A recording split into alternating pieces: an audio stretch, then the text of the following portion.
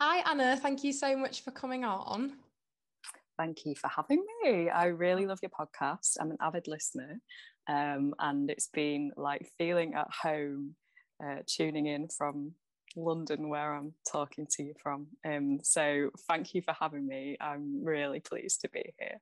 Oh, Oh, that's so that's really nice. nice. Thank you. So, we're obviously really excited to have you on the podcast and with your debut novel recently released as well.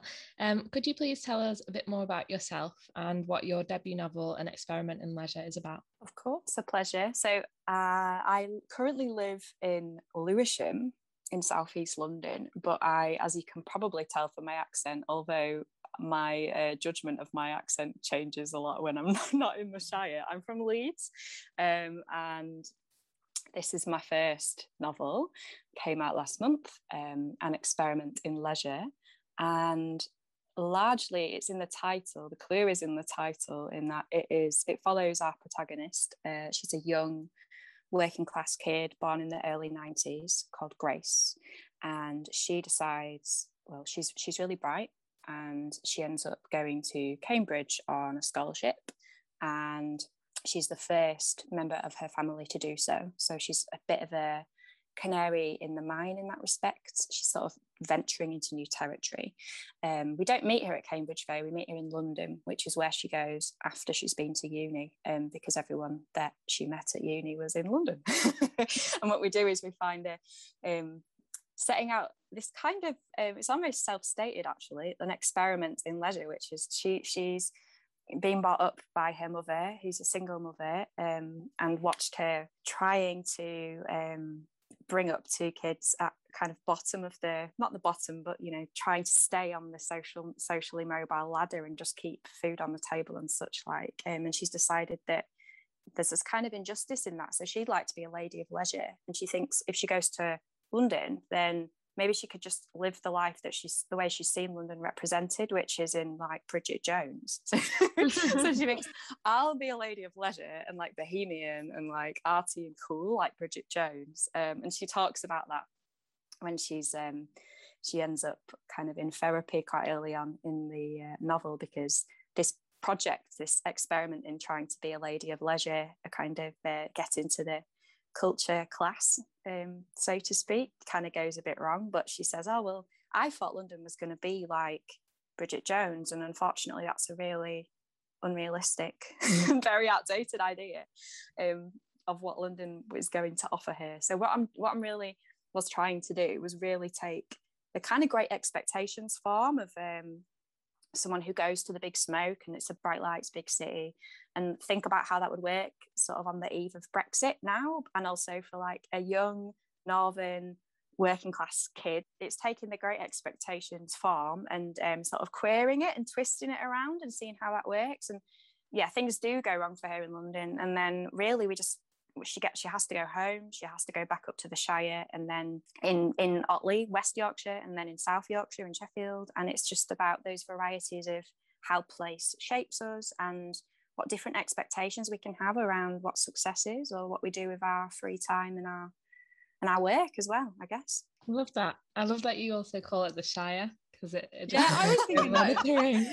I've not heard that before, but I think is that a Yorkshire thing to call it that? Maybe it is, maybe it is.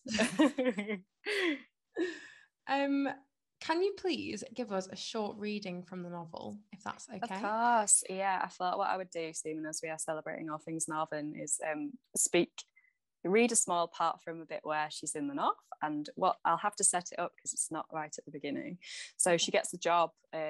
She kind of wants to be part of like literary culture or publishing in some ways, but what she finds, she has a job in London, and it's with the Association for Office Stationers, and she thinks, well, that's kind of a bit like writing. But when she gets up to Sheffield, she stays with her sister, and her sister helps get her a job in the library. So I'm going to read the section where she's just started working in the library with her colleague. She doesn't know the name of her colleague, but she's called Big Anne's mum. And another thing you should know about this is Ginger, the character Ginger, is this mysterious woman that she's just met on a train. Big Anne's mum liked minestrone cuppa soups, but only the bachelor's ones with the croutons and only full fat. She liked to whip the croutons off the top as soon as she put the water in to get the crunch, then deliberately not quite stir the remains so there'd be a spoonful of extreme MSG loveliness waiting for her at the bottom. In the mid-afternoon, she had mugs of Earl Grey with the tea bag left in and a full inch of milk. She'd wait for the tea to go tepid and the bag would sit there lounging on the surface, and then she'd forget about it. As the day passed by, her fingers swelled and she'd take her rings off one by one. And when she got to the final one, she'd lean back in a chair and give up. And maybe she'd call Big Ann, or Mo, who was Big Ann's dad. Work was mostly spreadsheets and staying inbox zero. Big Ann's mum's real job was to try to get people with money to want to keep the library alive. The library was alive. The atrium had these big wing chairs and desktop Dell computers, and most days it was full of people in need of the internet and heating and toilets and sleep. And these people didn't have money. From time to time, I covered the front desk and a member of the public would ask me what I thought of a book, and I had to say how I felt, reaching fast for a reaction and the words for it in company with all this strip lighting, and it was dazzling. But I got into the swing of it. A few weeks went by, and a day would make itself known, and I'd get up, lock up, go to work, and when I got there, I'd sign in a blotchy blue biro, and joke and feel alive with the caretakers, Ian and Mick, occasionally Carl. When they found out I was from Leeds, I went down a peg or two. Oof, worse than London, that, said Mick. But we were tight now, conspirators. Ian added my face to his Kingdom of Legends, the name he'd given to the panel behind the CCTV monitoring station. Kingdom of Legends, it said, in a rainbow arc made of sugar paper letters he'd nabbed from the children's library. And everyone who worked here was an imaginary animal as chosen by Ian. If he liked you passed, which meant signing out and in at lunch and putting your womanly things, your things, in the womanly bins. Not the loos, please, ladies. And if you passed, he'd stalk you on Facebook. Then he'd print you out on his home PC and add you to the wall, the Kingdom of Legends. It was inkjet, his printer, and he used really cheap paper, so you came out all streaky and two-tone. But it was quite trendy, very Institute of Contemporary Arts. Anyway, I was a giraffe.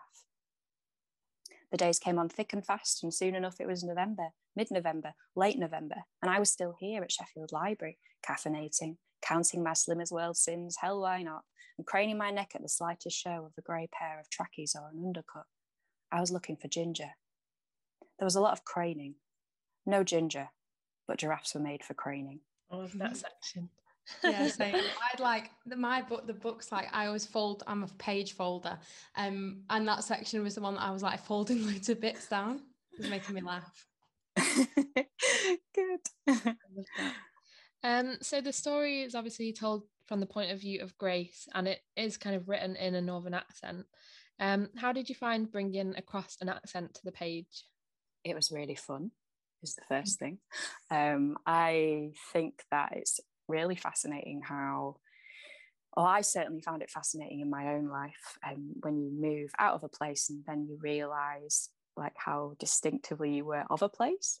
Like you never feel it takes being out of place in order to understand what strands of your identity make you different. And so having Grace goes through a sort of voyage of discovery with her accent, and it's maybe similar to what happened with my own accent, which is that in certain contexts, obviously you're going to tone it down, or you're certainly going to tone it down in the current world that we live in of kind of regional inequality, because the types of ears that are going to hear a northern accent, they're going to be primed to think like in certain circles that means that you're apparently not as educated, or you're like, not as culturally educated or what have you. And so what we see is when we first meet Grace, it's less clear, and maybe it's a bit less clear where she's from. And certainly when she's in when she's in therapy with her and like a London analyst or whatever, she feels a bit straitjacketed. And there's also circumstances where she's hamming it up. So she knows, she sort of code switches and realizes that people quite like it if she's a bit of a jester. So you see her like going OTT with it. It becomes this litmus test, really, like her relationship with her voice as to how comfortable she is in the world, and it's how we see her grow as well. If I've done my job right, by the end she's much looser and freer, and it becomes a kind of instrument of connecting and playing, kind of it doesn't have to be traumatizing that you have to code switch. It can be like a superpower, I think, is the way people like can talk about it now. But yeah, it was really, really pleasurable, and pleasurable because it's kind of political to talk about these things. There's always the risk that you're gonna alienate people who are not like understand the varieties of different accent. And there's certainly moments in the book where like that the reading we've just done actually, where having a Leeds accent in South Yorkshire is like, no. It's kind of local rivalries and intimacies. But I thought I don't mind if that alienates a person who's not from that area of the world, because that's beautiful and rich, and why not have something like that in a novel, you know? So yeah, I think your lived experience lives in your voice, doesn't it? And it's just really, it's how comfortable a character like Grace can be with herself, and because she's so young, we're going to see her coming from a place of like, oh, to a much more like, oh, this is who I am, and this is how I sound, and this is how I express and connect with other people. So it was really fun. And also doing the edits in lockdown, it was just like writing home and feeling at home, because I was in London. Yeah, that's really interesting. I think what you said about the kind of regional inequality in that kind of space, it's quite interesting in terms of like a publishing perspective. So I was sort of thinking about the kind of editing process, and obviously being a debut novelist, did you find that you were ever tried like swayed out of having your accent on the page, or was this something that like they were quite supportive of? Yeah, it was really interesting. I remember like I've had a really positive experience, but at the same time, this is I guess like indicative of what's going on in the book as well. Like I'm often the token northerner, like I didn't meet any other people from the north in this process, and I've gone with a much like a commercial publisher, you know. But I did used to work, and we can talk about this, but I used to work for an indie press in the north called And Other Stories. So I have so I have like I guess like I don't work for them anymore, but I'm still really part of that, like what you guys are doing and like how important this whole thing is. And I really wanted actually in that process to be like, right, let's go and do this with a big commercial London publisher and see what the experience is like. And it has been really positive, but like to your point, they did say, my editor did say, and it's really cheeky, but she's like, people can't possibly say love that much. They can't possibly say love to each other. I was like, they really do. And they do. I think it's also like every single line. I was like, yeah, that's right. It just makes it funny as well. Like when you're reading it, you can just hear it so much that everyone's just like love, love, love, love, love, back and forward. Yeah, I love it. And again, it's like, I think it's in many ways it's quite it's a comic book. There are really sad parts. It's like a lot of it is kind of tears of a clown as well. But the comedy comes from that, like I wanted to make it feel really hyper real in that way, and that means like being real to our speech patterns, and actually fighting that fight and being like, no, actually we're keeping that love. So yeah. I love it. Speaking of funny bits, actually, there was one part that I was like, tears were like falling down my face, and my mum was like, why are you laughing? And she just didn't understand it. But it was the bit where Grace is like trying to explain that there's like about Animal Farm or something, and then someone says of Farmville in reply, and I was literally just like crying my eyes out at the thought. I could just see it happening, like just someone from my family being like, what? Yeah, really, I love it. Like so much of it is also I think I guess like what books are like literary culture, especially like going with like quite a literary publisher like that I'm with. I think the idea is or the idea of my family, I'd be speaking in my posh voice or like speaking to that audience. I was like, no, this is fully like me in like writing home, like going back to your roots and back to your mother tongue, I suppose. And that's like, as a writer, that's like really enjoyable and just like so much fun and like emancipating and brilliant, but also for a character as well who's kind of going through to watch Grace's development is how she feels at home again at home. So having like banter about Farmville and Animal Farm, or like making bacon butties with her grandparents, and like going to Costa's with her mum, and it's like a posh thing because there's a Costa's opened up and stuff. Yeah. It's just normal. Like, and I know I see that represented much more in film and TV actually, and I think like I'd be interested to see what you guys think. But like in terms of books, we're definitely getting somewhere. Like there's definitely, but like it's not. As a kid, for me, I don't know about you, but like I wouldn't go to books to look for lives like ours or mine kind of represented. I'd watch Corrie and Emmerdale and like Sally Wainwright like playing the flag, or kitchen sink drama and stuff. But I wouldn't be like, oh, I'm going to pick up a book and find me. I'd be like, I'm going to pick up a book and find some middle class. And that's not to say that we don't, that like I want that. I want to know how other people live. I read a lot of London novels, and before I moved here, I'm here for now. So I want to know that, but that I feel that curiosity doesn't come in the other direction, and that's not okay, I don't think.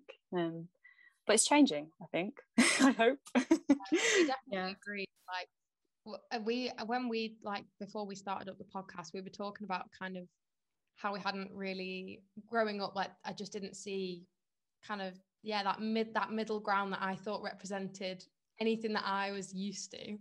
But I definitely think I can honestly name about like 20 books off the top of my head that have started doing that, and I think it's really great.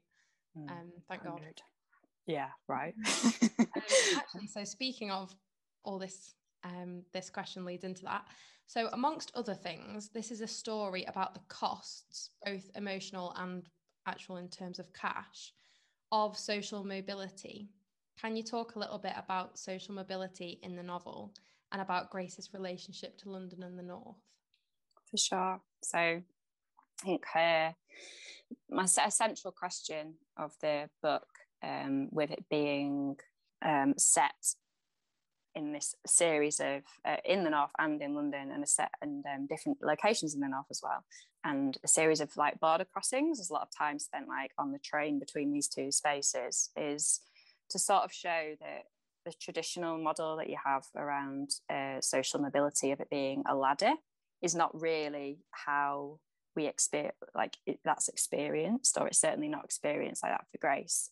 So the idea really wanted to show is that it's a myth, really, social mobility. It's in the sense that what you've got with Grace is a character who's clearly bright and like she's hungry. She wouldn't have to be so hungry, and her hunger wouldn't take her to London. It wouldn't take her out of where she lives if power and privilege and like cultural goods that are all belong to all of us were distributed in a more equal way across these islands that we live on, you know. But it's so like the kinds of life that she clearly wants to sort of live, or her curiosity and her hunger, means that she has to leave home. So that dilemma is that, you know, if I'm going to move, she's going to move my character, and she's going to move up the ladder, then she's going to have to entail a loss.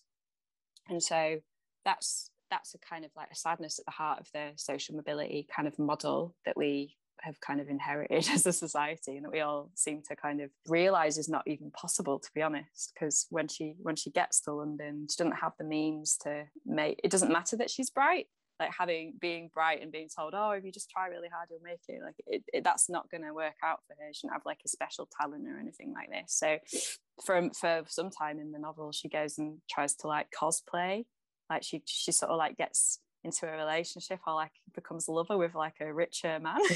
She's like, oh, maybe I could just sort of like marry into it, but there's no love or real connection between them. So she's trying her best. It's an experiment, but it's not really working out. So it's a long-winded way of saying that she ends up having to, it's so precarious, the social mobility, it's so precarious and nuanced. We're moving up, we're moving down, we're moving up, we're moving down. And watching her do that is much more, and watching her re-strategize every time she learns something from the experiments that she's sort of in living that she's conducting, she has to like try again.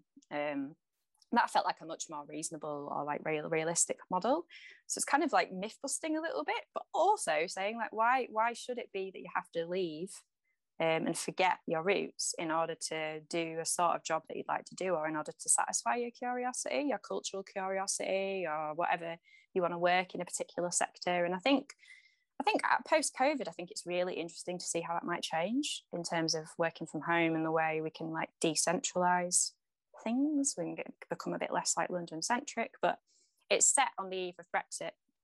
And that's important to me because I want it to be kind of fairly recent, but it feels like a reckoning about how we feel about our kind of intellectual life or our cultural life, or what it means to be cultured, what it means to be educated, what it means to have broad horizons, but also have like local customs and rituals and traditions that you must fight for to keep. So I kind of, this is, again, I'm being really long-winded and I apologise, but that's what I wanted to talk about, this kind of how it's much more complicated than moving from one place to another. And it's much more a question of how is power distributed. And Grace has this sort of education and this scholarship, but it's wrenched her away from what was actually meaningful to her. And again, so that's the Great Expectations story. And another story that's important in the book for her is Billy Elliot, which again, she sort of modelled herself on this idea of, oh, I will escape and I will be great. But I'm like, what if you can't actually do ballet? And what if you're skint? and I guess I wanted to write something where having no money and like having a crap job could be part of the plot. Like you'd have to make plot decisions based on your job, because a lot of millennial like women or like amazing fiction that I love, it's like they just seem to be able to just be doing, or like love or romantic relationships are the most important part of their life. And I'm like, but don't we all have to work?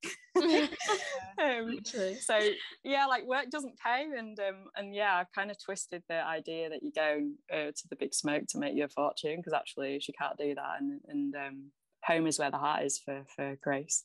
It definitely comes across in the novel that like it is just a load of like experiments, just a whole series of oh right, that's not worked out, I have to find a way around that. Yeah, that's exactly how I would just describe it. And it's definitely not working your way up a ladder, because it's not an upward, it's like a complete roundabout and up and down, like a bit of a roller coaster, but it doesn't mean you're not going forward. It just, it's just kind of looks a bit different to the up down thing that we're all taught. Yeah, absolutely. So this is obviously a kind of coming of age novel where Grace kind of explores who she is, what she wants to do, and who she wants to love in some ways.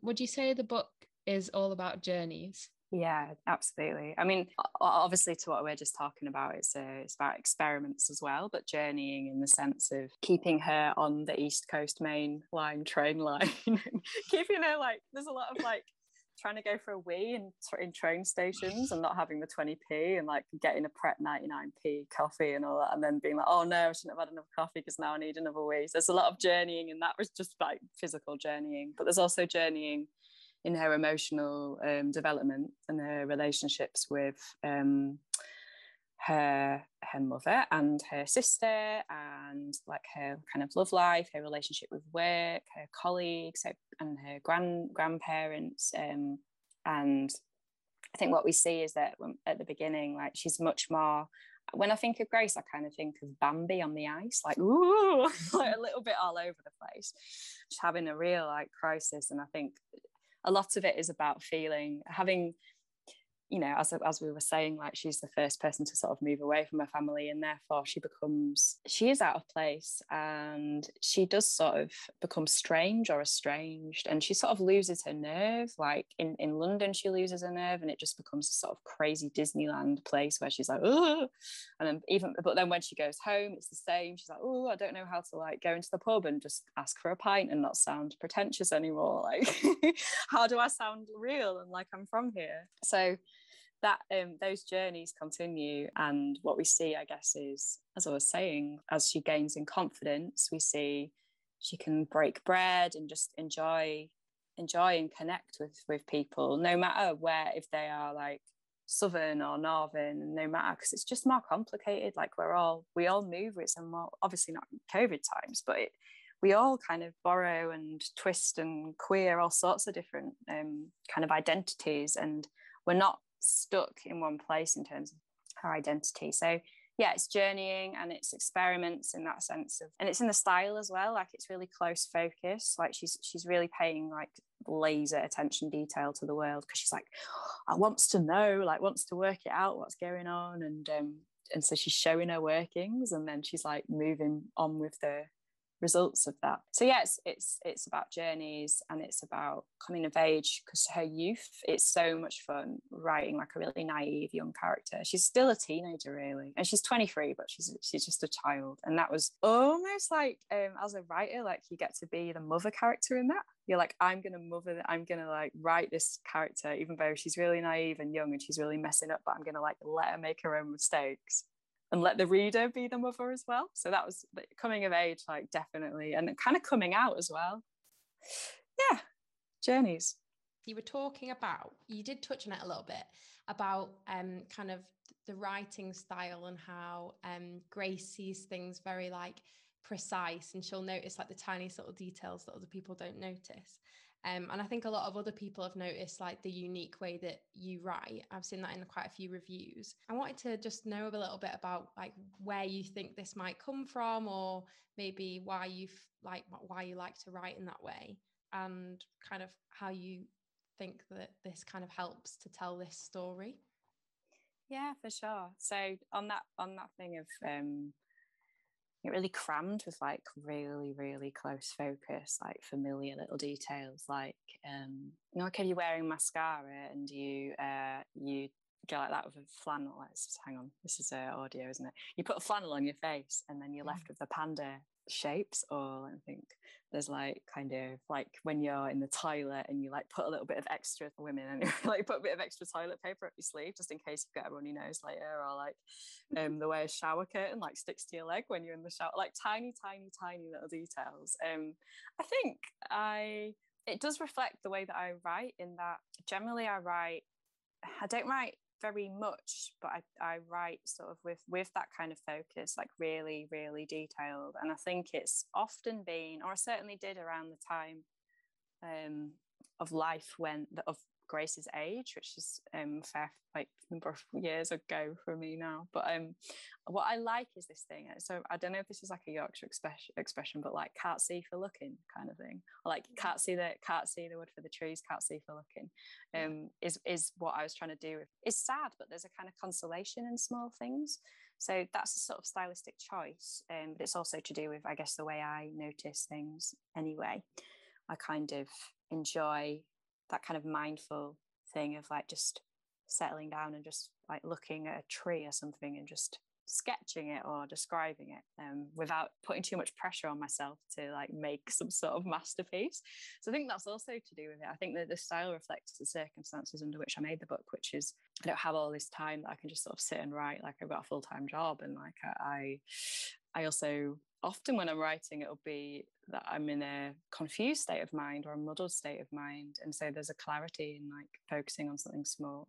But I guess so kind of like that it becomes relatable like that. The book becomes a kind of time capsule, like it's set in a 18-month period in this like woman's life, and not so much that she'd notice political details, because I felt that would go out of date quite quickly, but like certain things are very particular to the time.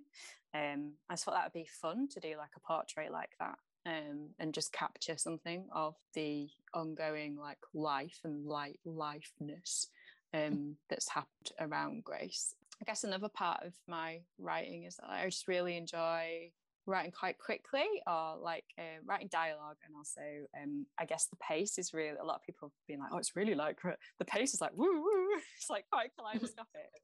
And I think that's also true, like in that I really like I really love like spoken word stuff, and I guess I like watch more stuff, live stuff or music, and I guess it's a bit of a reflection of like that as well. There's a kind of immediacy to Grace. She's so lonely and so desperate to kind of speak to you, and it's in the first person. She's constantly trying to get your ear, and it's almost like she's nervous that you're not going to listen. So she's kind of got the reader in it, and I know that that's quite exhilarating, but like can also be quite stressful. But it's quite stressful. The scenario that she's in is quite stressful. So I thought that'd be quite a fun and interesting way of like embodying that stress. A friend of mine said it's like kind of getting into a current and just swimming in the current with her, because she's in her own kind of idiomatic world and she's got a very distinctive voice. I was like, I like that, I can go with that. Yeah, and like you got to just keep up with like where she's looking, and one minute you're like, okay, there's a toddler sat down on the bus, and then the next minute you're like, oh right, no, she's in a different room, like she's not there anymore. Yeah, there's so much of the editing process was like moving characters from like, yeah, she's in a different room now, so you do have to move her. Like you have to put a couple of sentences in there to move. She has to actually. She's just there. She's just in the room. She's just there. It also reminded me of you know those tweets where someone will say something and then someone else will like quote it, and it'll be like, I don't have a single like unique thought.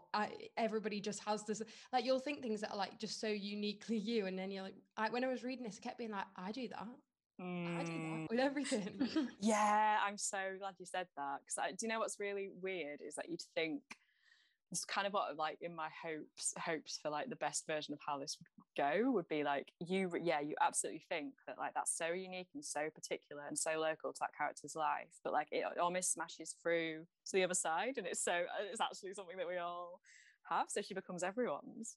So I feel I'm like she's so specific yet so like not like, so it's like turned, do you know what I mean? Like I think being really specific can sometimes be more universal than trying not to be specific. It's like specific songs, like breakup songs or something, when they'll literally be like at 2 o'clock on a Sunday or something, and another person will be like 2 o'clock on a Sunday. Do you know what I mean? Like I just think, yeah, it reminded me of that where you're just like, oh, that's so specific. Yeah, absolutely, and yeah, because you think you also do think you're being really specific, but actually like at the end of the day, like something like we all have eyes for seeing, or we don't, but we have like sensory.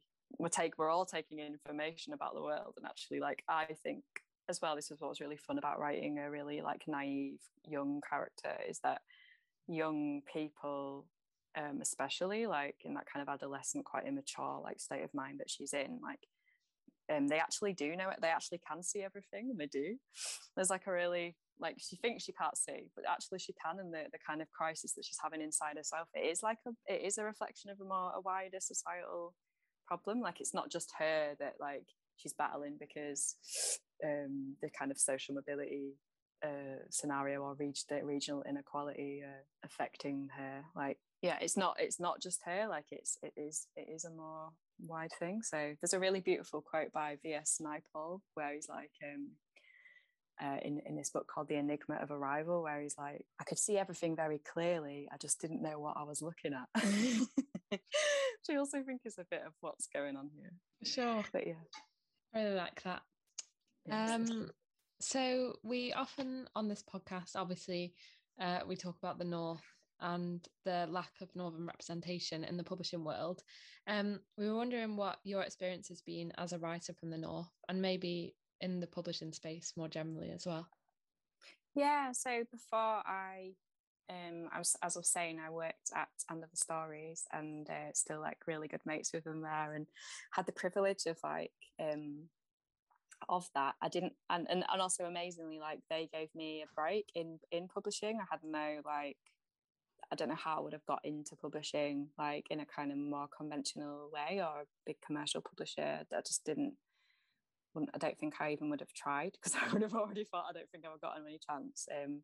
But yeah, so I've got a foot in two camps. I've got experience editing for an indie, and then experience of being published for a larger kind of commercial publisher. And I think broadly there are really like positive, like beautiful things about both of those experiences, which I sort of want to accentuate, which is the culture of indie publishing in the North, as you two know, and also a part, like massively doing like amazing work like this to make that, to solidify that, and also just make sure everyone knows about it, because we're already here doing amazing stuff. There's so much going on, like it's really exciting and brilliant. And what was frustrating, and it would be frustrating for an indie, is that the rules of the game are like stacked against independent publishing and independent bookselling, and that's the very heart and like soul of a literary culture and a healthy literary culture. And it's just quite sad that I think things are changing, but it would just be nice. It would be nice if we had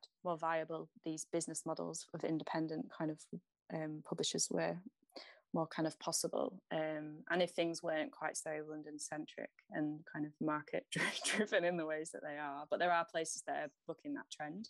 It's really amazing as well, like being in part of that scene, and like New Writing North, and like doing all kinds of like workshops and just meeting. My favorite thing to do really would be just like go and hang out with local writer circles and just be like, here's what I know about publishing, here's how, just making sure it's not opaque, you know. Like I really like going into the belly of the beast. I'm quite nosy and being like a bit Robin Hood about it, which is how I've been like publishing in, like going with a big London publisher. I'm like, what am I going to learn about this, and then what secret knowledge can I share? But yeah, there's just like people just write books, like so many people are sort of sitting in their lives writing books and sending them to open submissions, and it's absolutely astonishingly beautiful and brilliant. And it also just makes me so sad that like the publishing industry at large is like still opaque, or it's seen as being published is seen as this like amazing mecca, like that's the promised land. And actually it's lovely and it's gorgeous, and I can't believe it's happening. Like it's amazing, it's wonderful. At the same time, I don't think I would have ever even had the self-belief to think I could write and publish a book if I hadn't that experience of publishing to like stop me from feeling like too in awe of it, or that it's something that isn't achievable, because it actually is. It's also a very specific experience. It's not for everyone, like especially around marketing and like events and things that you'd have to do. Generally, like not everyone's got that kind of personality where they will want to do that. And like it's quite it's got its own sort of very particular stresses and strains that are to do with related and linked in with your like northernness and also not, I guess. I think as well it sort of depends on socioeconomic background, or like your relationship with books in the first place might be quite ambivalent or conflicted, like if depending on whether you grew up in a place where that was available for you or whether it wasn't, and it was like you were made to feel like it wasn't yours, which it is. And I think the publishing process, there's quite a lot of waiting, there's a lot of sending things out and not knowing if you're ever going to hear back, and some of those experiences can be for want of a better word, quite triggering, you know. And there are ways of doing things that are much more like community based and collaborative and supportive, which I think is lovely to know that that's also happening as well. And I think the reason your podcast exists and what you're here to do as well is absolutely essential, because there's an issue with like northern voices and northern identities and the complexity of regional difference and in publishing, and partly that is to do with regional inequality and social mobility. So I thought, let's write a book about it. Yeah, definitely. You mentioned before about how in the whole process of being with like a larger publisher, you were like the token northerner. Yeah. I just find it weird. I've never been sat in a room. I've never been into a big publishing house or anything. It's just weird. I know these things happen, but it's just really weird, isn't it?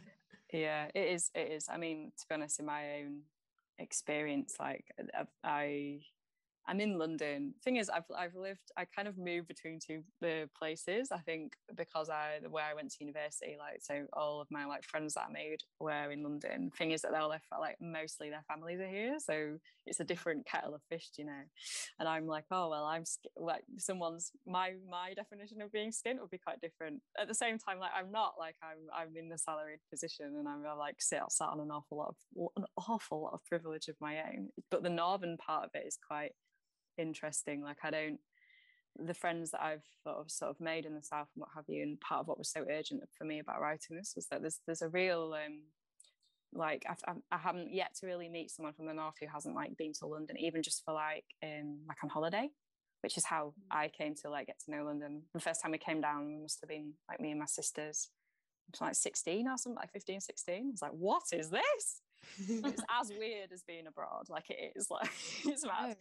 And I think like that there isn't the same curiosity in the other direction. Often it's like, oh, going out the M25, why would you? You've got everything I need here. I'm like, no, you haven't. So in a lot of spaces in my life, and that's really given me the material for grace. Like I am a token, all the time. Like there are other friends of mine who are like, you know, like permanently slightly in London, or like they maybe commute down here from the north or whatever, but like it's and it might just be me, it might be a completely me thing, but it's quite marked, and I guess it's also a reflection of the kinds of places I work or the institutions I've been involved in that are quite elite. I'm like, it's not to say we're not here, we are. And also, like, if you don't carry it in your accent, that doesn't mean that you're not, you know, you can tell a little bit and nothing from someone's voice. So yeah, I think that's really interesting, actually. There was something on Twitter recently, and basically, obviously everyone's sort of pushing for like Northern representation, but it's like, I think people are kind of struggling to see how far that goes, to an extent where I think this person was kind of saying like, why are so many London publishers, why are all these publishers who are supposed to be publishing Northern Voices publishing people who live in London now? And it's like, I don't think you quite understand the circumstances which force so many people to move to London.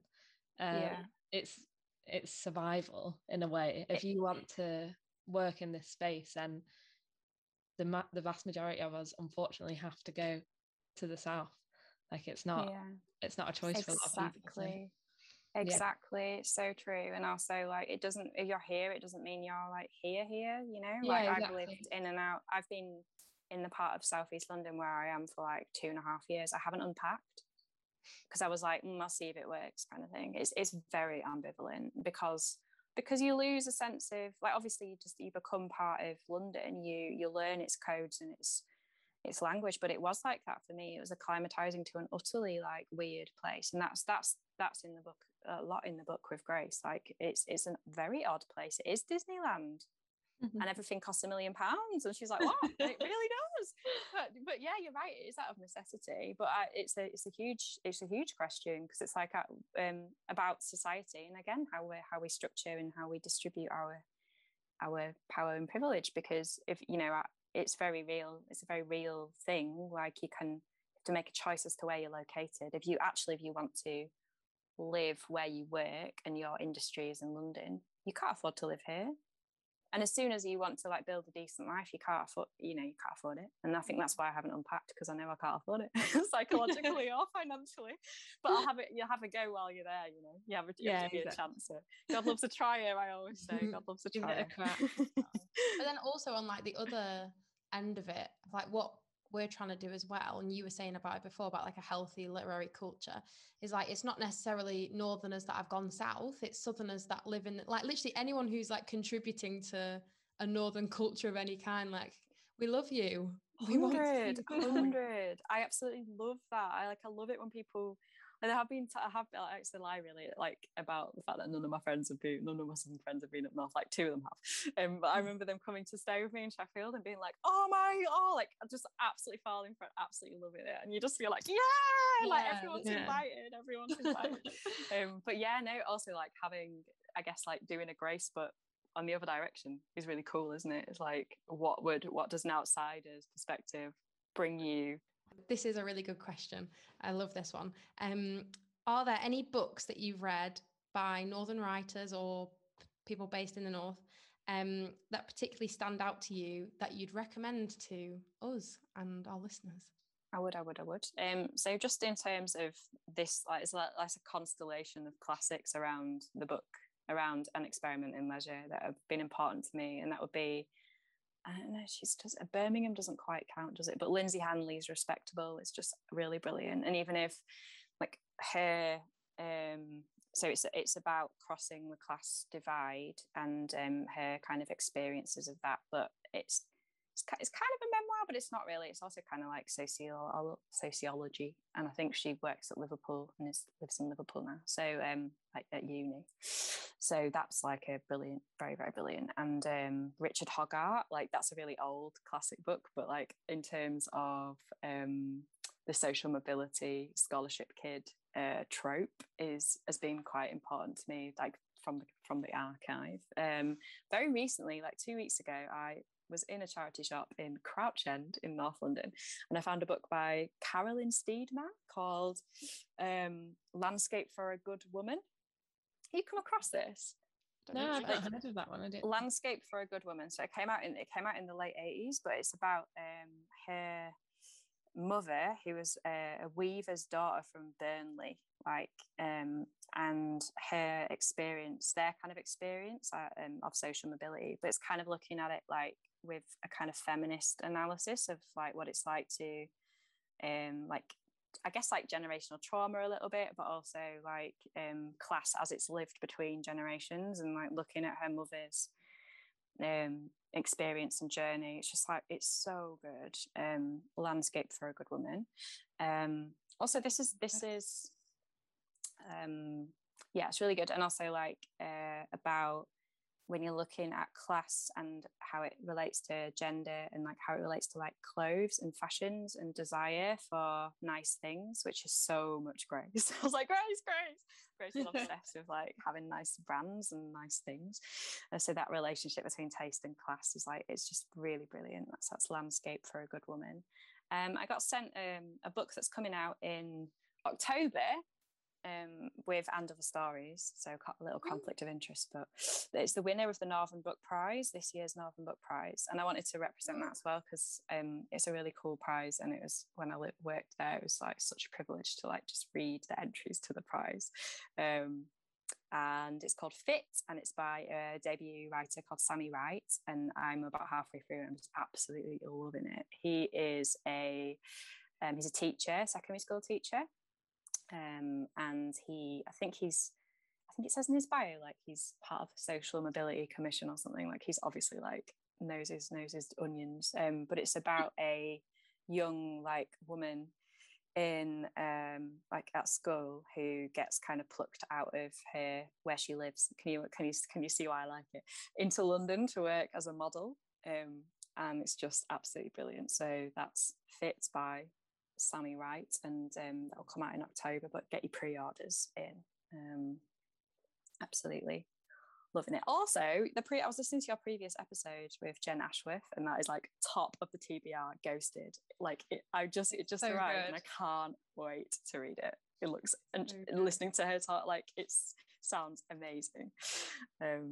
So yeah, a few recce's, and like definitely if you're an aspiring writer yourself, like get to the And Other Stories website and have a look at their Northern Book Prize, because and also other initiatives with New Writing North, because it's really cool. They've like found a way to publish people who wouldn't necessarily like have the cost to kind of getting an agent or doing all the kind of like very cutthroat dog eat dog ways of getting into publishing. So yeah, they're really good recommendations. It's nice to have some fresh ones as well that we haven't heard of before, so we'll definitely add those to the list, and we'll make sure to link those in the description as usual for you peeps. What's next for you in your writing career and just more generally? Well, I'm currently like moving back to Sheffield to work. So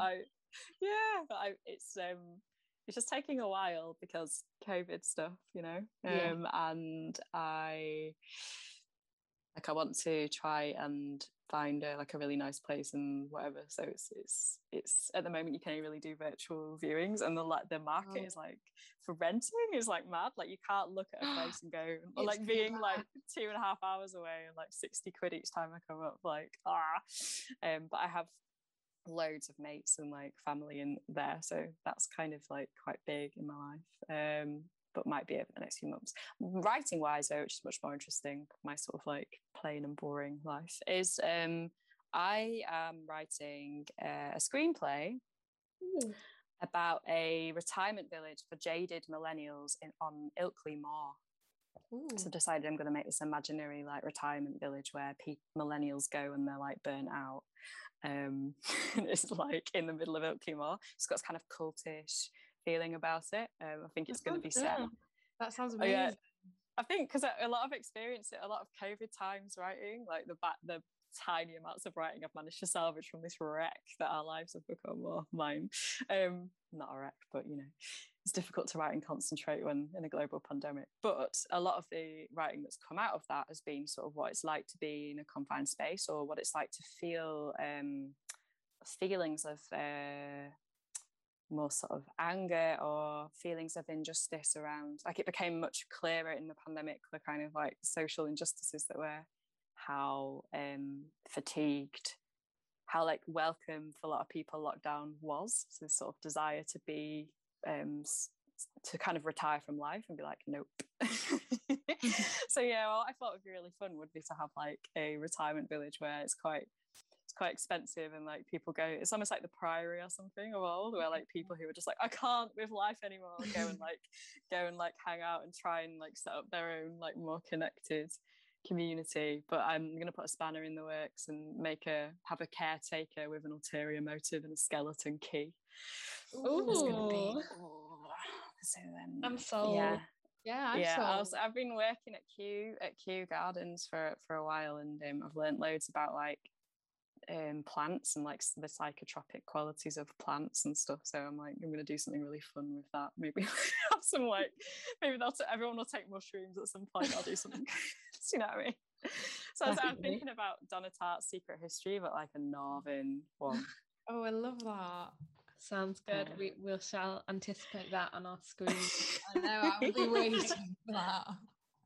I'll send it to you guys before I mean, imagine with a screenplay, it takes a million years to try and get anything going with it, but it's a lot of fun. Yeah, that sounds really good. Well, thank you so much for joining us today. It's been really nice to chat to you. Thanks for having me. It's absolutely brilliant to talk to you. We've been really looking forward to it. Yeah, thanks for everything that you're doing. It's great, and keep going with the pod. Absolutely love it. Oh, thank you. Thanks for coming on. It's been so nice to speak to you. Bye. Bye. See you later.